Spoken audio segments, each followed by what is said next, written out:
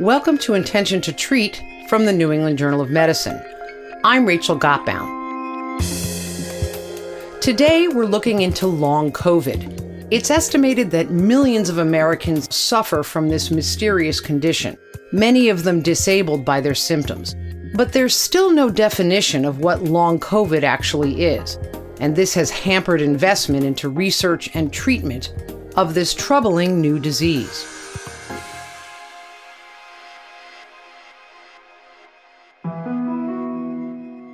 I'm Angela Vasquez. I am 36 years old, and I got COVID-19 at the beginning of the pandemic and have been sick for over 3.5 years with long COVID.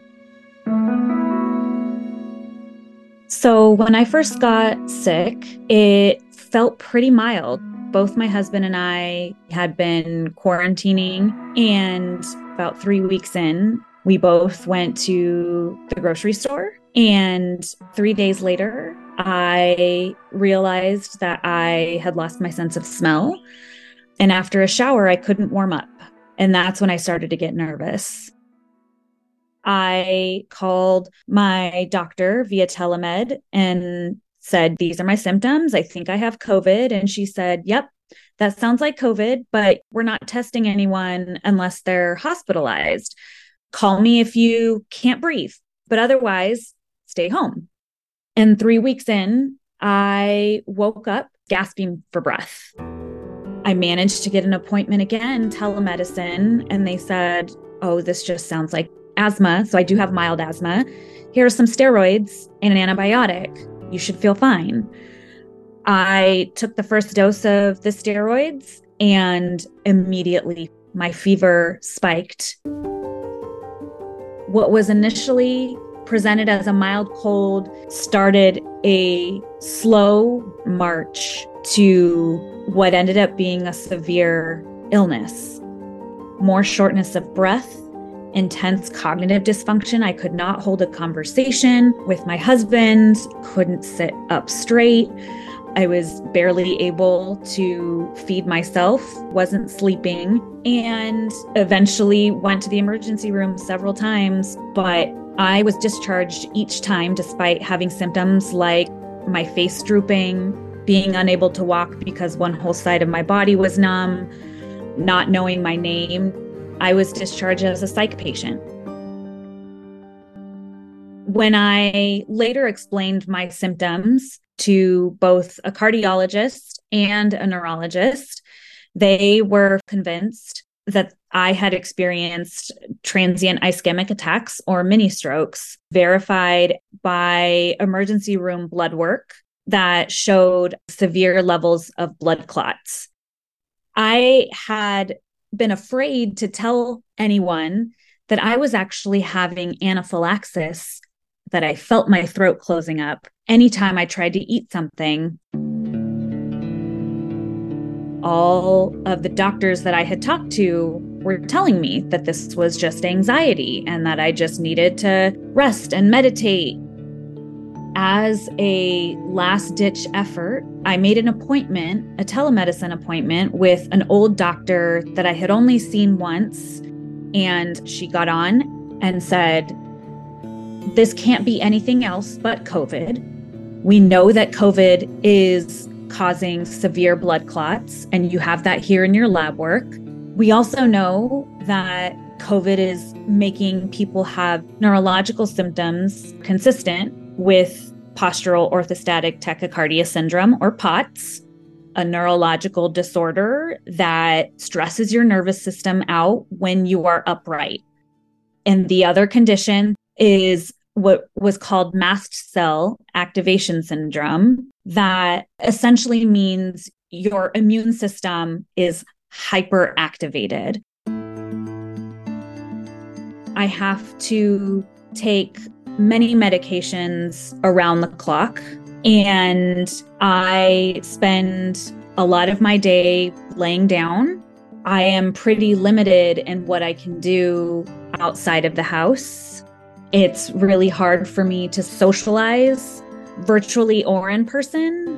So when I choose to do things, from taking an extra meeting or doing a Zoom call with a friend, I will finish that hour with a lot of pain. I'll have a fever. I will often be short of breath. So before I got COVID, I had been a runner and I was incredibly active. I worked probably 50 hours a week, and on the weekends had a really full social life. There is still an overwhelming belief that long COVID and all post-viral illnesses, including ME/CFS, are psychosomatic. Patients continue to go to their primary care doctors with medically unexplained symptoms and be told that it is stress or that it is anxiety, that nothing is wrong with them, and that focusing on their symptoms is why they are having symptoms.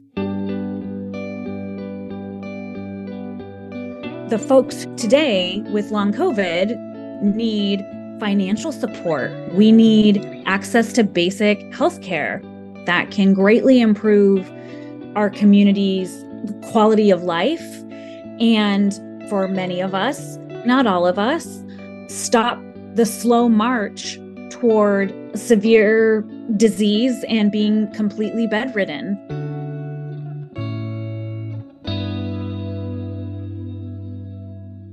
My name is Ivanka Hall. I am 56 years old, and I am the executive director of the Northeast Ohio Black Health Coalition. I got COVID in January of 2021. I realized that I was a long hauler when I still had a lot of issues with my stomach, brain fog, not being able to sleep. I lost massive amounts of hair. COVID played ping pong with my body. It just figured out where it could hit, and that's what it did. Probably about the 7th day, I said, I think I want to go for a drive. When I first got in my car, I couldn't remember what I was supposed to be doing. Then I got to the light, which is less than a block up from my house, and I couldn't remember what I was supposed to do at a stoplight. And I realized I needed to go back home. I work with a lot of researchers across the country. They told me that I needed to go to the hospital and ask them to give me the drug that was available to the community at that time, but that my community was not receiving. So I went into the emergency room. The doctor came in and he says, "Oh, well, I see that you have COVID and you have some distress." And I said, "Yes, but I want you to give me this medicine." And I think I pronounced it wrong, but this is how it's spelled, and I know that you have it. And he said, "No, we're not going to give it to you." And I said, "Oh, yeah, you are." And so I was able to get access to a drug because I went to a hospital and raised holy hell and demanded it. So I'm thinking, okay, it'll get better. Okay, I'm just having this issue because it's COVID and it'll go away.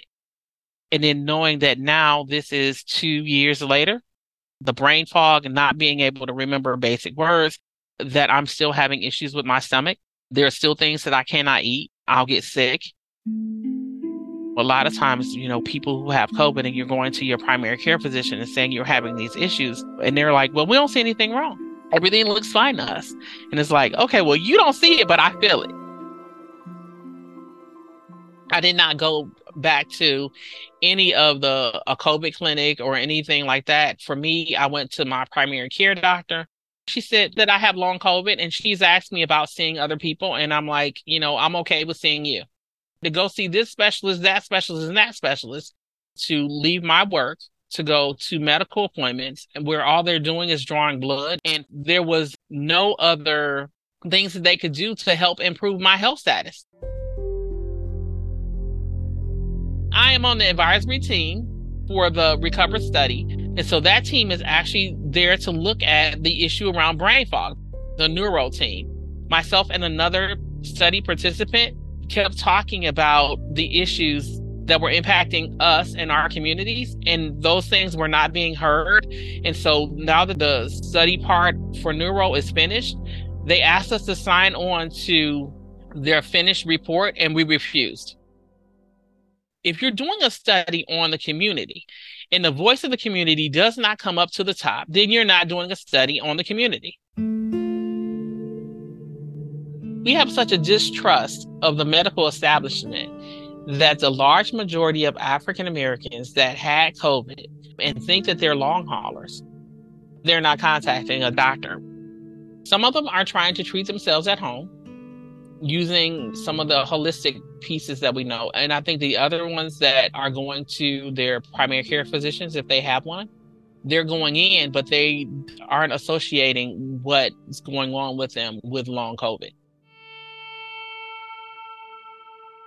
There was no equity in COVID, particularly around whether you had access to a test to know whether you had COVID. And so how many African Americans had COVID that never took a test that now are long haulers? And now when they go on to the doctor is saying, there's nothing in your chart that says that you ever had COVID. There has been a non-acknowledgement of the impact of COVID and the impact of long COVID on the African American community because we did not receive the response that we needed to begin with.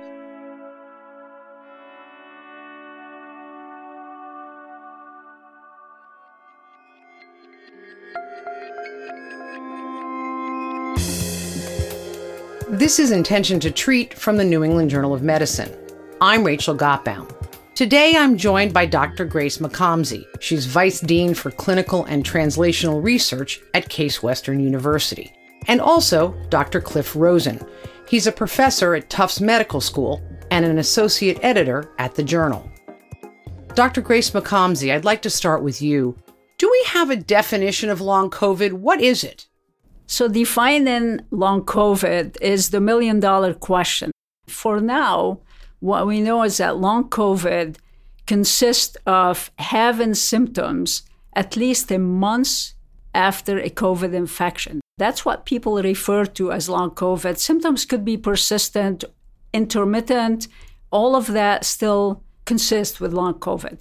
Now, NIH doesn't call it long COVID. We call it post-acute sequelae of SARS-CoV-2, and I think for a good reason, because we are worried about what damage or sequelae SARS-CoV-2 does to the body, even in people who apparently have a complete recovery, but they still have a lot of inflammation, even though they don't have symptoms. The important thing is the effect of it is the body recognizing there's something there that's not right and trying to eliminate it. And what that means is you see activation of the immune system, both innate immunity and T cells. You see increased systemic inflammation. Sometimes you see new onset autoimmune disease after a COVID infection. So we have bits and pieces, I would say, of the cause, but we still don't have enough information to put all of that together. So, Dr. Cliff Rosen, we don't have a standard definition of long COVID. Why not? I think the symptom complex is so varied that it's been very difficult. We know there are clusters of symptoms. We don't want to exclude symptomatology in some individuals. But again, we don't have a single definition, and that makes it difficult for primary care providers, for researchers, and particularly for patients, what they consider their condition is.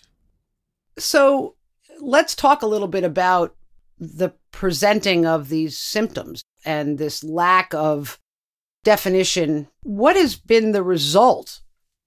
So I'll start by saying there are multiple systems that are involved.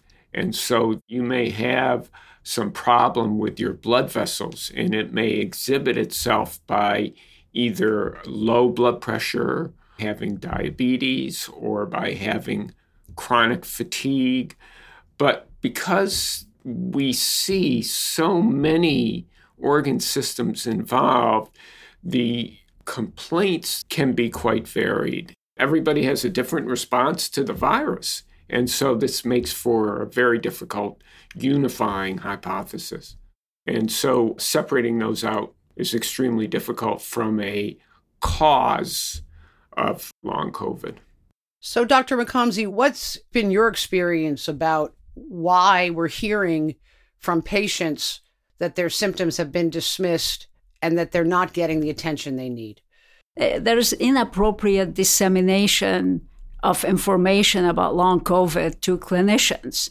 So the clinicians usually will do a battery of tests, just the usual stuff that we do in a visit, and all of them may be normal or there's nothing specific in the lab. So unfortunately, they end up dismissing what the patient is feeling as just stress or anxiety or depression. So a lot of clinicians are not going to believe something unless they have objective way to diagnose it. And this is why Recover, for example, something that Cliff and I had put a lot of time into the last 2 years, this big initiative funded by NIH, is really trying to define post-acute sequelae of SARS-CoV-2, and not just by symptoms. We're trying to find a comprehensive definition that put together labs, some of the clinical examination variables, as well as the symptoms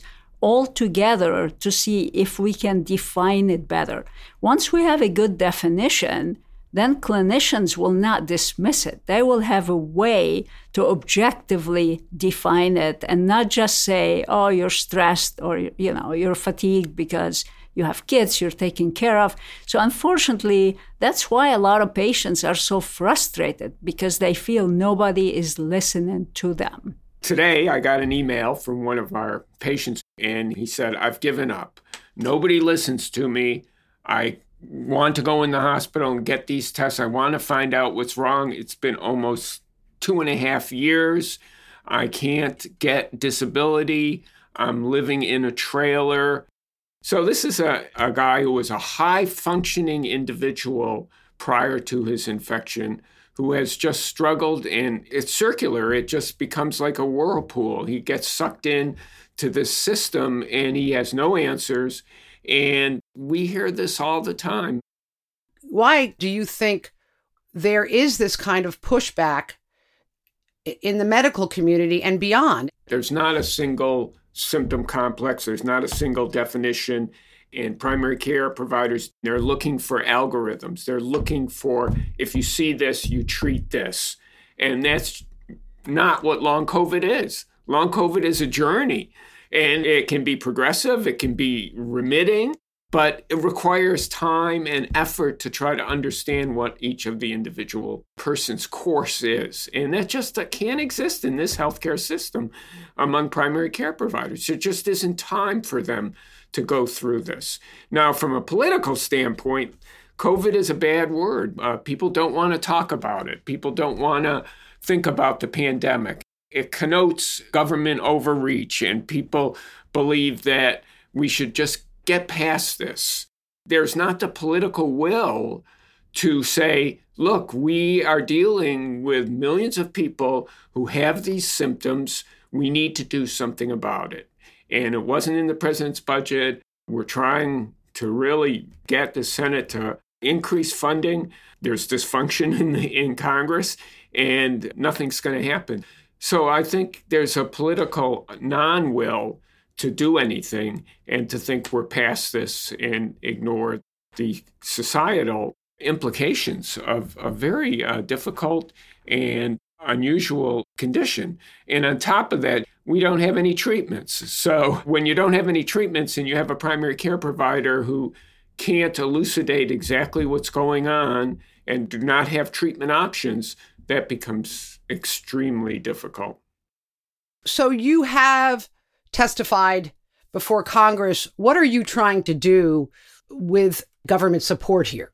Well, I think one of the big things is that we're trying to get these centers of excellence, these long COVID multidisciplinary clinics that can be established around the country, not just in a few selected places. We'd like to see, particularly among recover investigators, people who are currently doing this, like Grace and I, support for centers that provide a multidisciplinary approach to treating this. That means physical therapy, psychiatric assistance, medical evaluation, and approaches to treatment through clinical trials.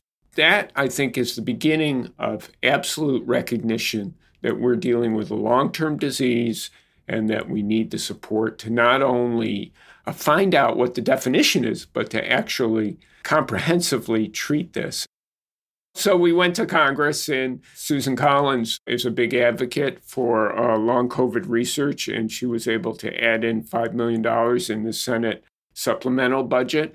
But that's a tiny amount when you think about the resources an individual consumes when they're sick with long COVID.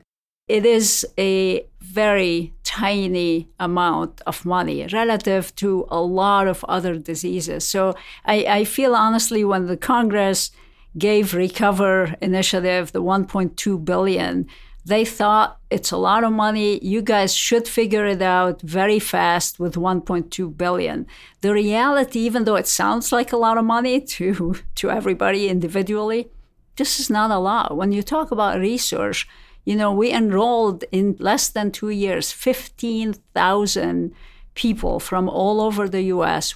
And because there are so many organs involved, we have to do investigations of every organ. So all of that costs money. In addition, some of the $1.2 billion is going for potential treatments of long COVID. So it's relatively a very small amount of money. HIV was not solved by $1.2 billion, I guarantee you. It was like tenfold that before we were able to make HIV patients have the same life expectancy that people who didn't have HIV. We made progress, but it took a lot of billions. Recover Initiative, there is no other initiative that in less than 2 years enrolled 15,000 people, and this is only the adult cohort. There is a pediatric cohort, there's a pregnancy cohort. Yes, $1.2 billion is a lot of money, but it's not enough to find a cure, biomarkers, be able to understand long COVID. It's a very complex condition that we're still scratching the surface with it. So can you give me a sense of the scope of this problem? One survey the government did a few months back showed that the estimated cost of long COVID, at least the minimum cost, is $1 trillion a year. It's all these productive people who are working, who are having active, productive lives, and suddenly they're on disability. So there's a lot of loss of productivity in the United States. And we talk about workforce issues. We can't find enough staff. We can't find enough nurses in the hospitals.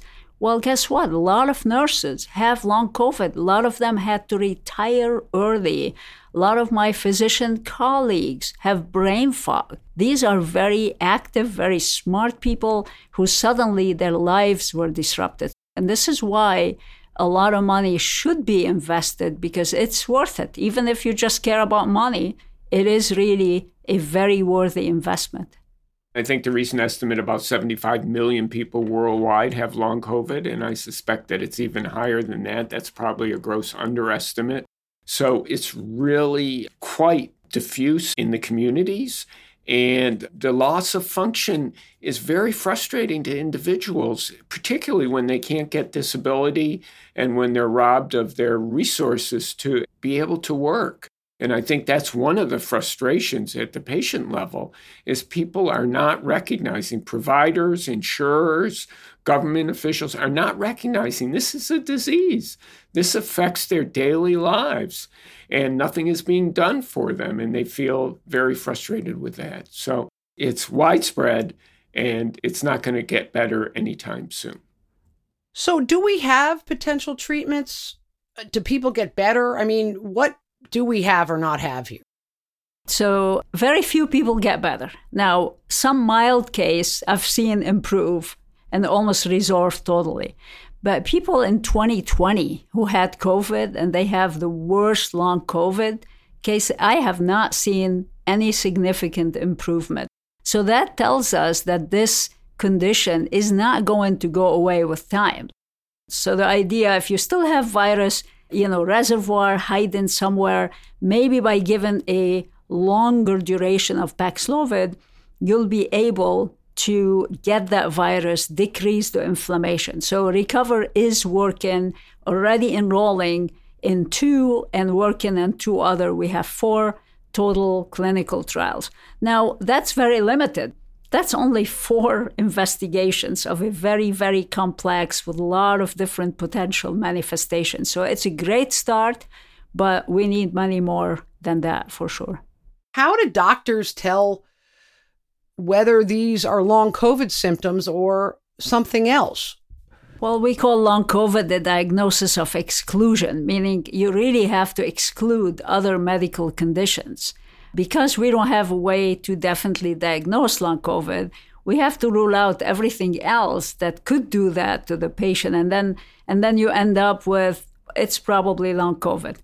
I mean, unfortunately, that's all we have. But it is important that they exclude other conditions that the patient may have. So you have to exclude and give a good workup to exclude everything else, but there's no definite way to diagnose long COVID. So you take the symptoms they have and you say, okay, that's consistent with what's reported in the literature about symptoms that could be long COVID. So it's not a definite diagnosis. It's whatever you're left with after you rule out everything else. So the complication of that is that a lot of providers do a very thorough job ruling out other causes, doing laboratory studies for thyroid disease and vitamin D deficiency, et cetera. When they're left with nothing on the spreadsheet that shows anything, that's when the problems occur, because then they're left with no diagnosis based on a specific test. And so we might call it long COVID, but then they drop the ball. There's nothing we can do, or we'll send you to a specialist who will try to define something else. So, Dr. McComsey, how would you define what Recover is doing and what is needed beyond that?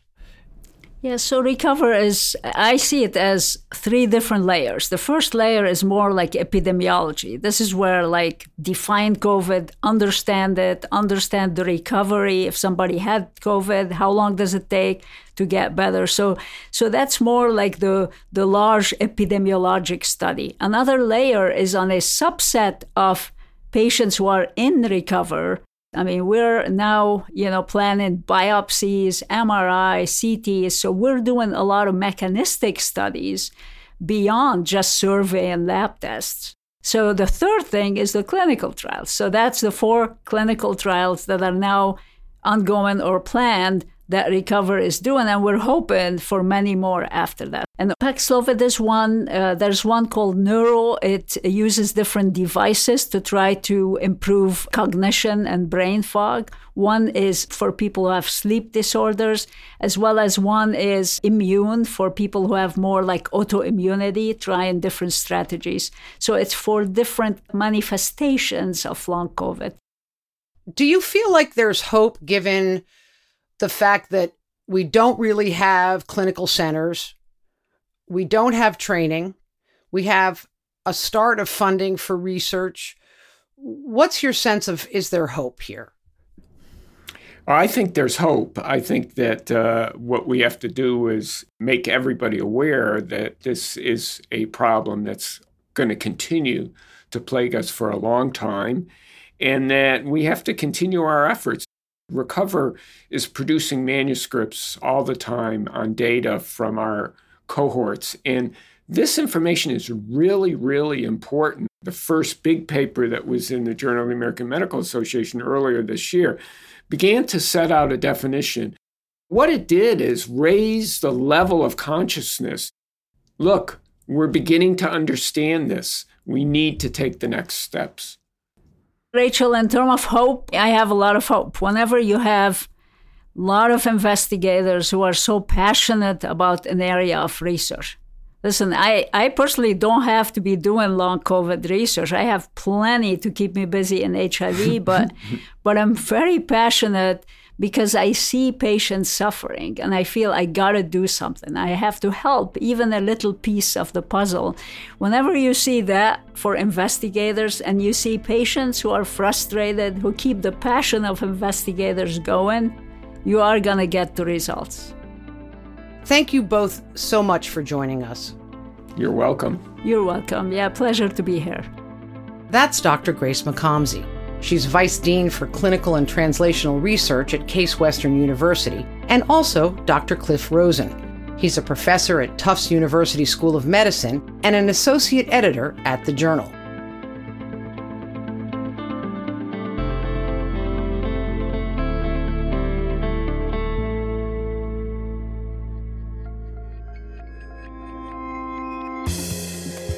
This is Intention to Treat from the New England Journal of Medicine. We had help from producer Dr. Sue Ellen Lee and our managing editor, Deborah Molina. Next time, Alzheimer's disease. What can we offer to patients and their families? Fragmented care, delay in diagnosis, nihilism, stigma, limited treatment options. That's the state of Alzheimer's disease. And fortunately, we have some new tools, diagnostic tests, new treatments, the research that's coming, and we're just at the beginning stages. That's next time on Intention to Treat from the New England Journal of Medicine. I'm Rachel Gottbaum.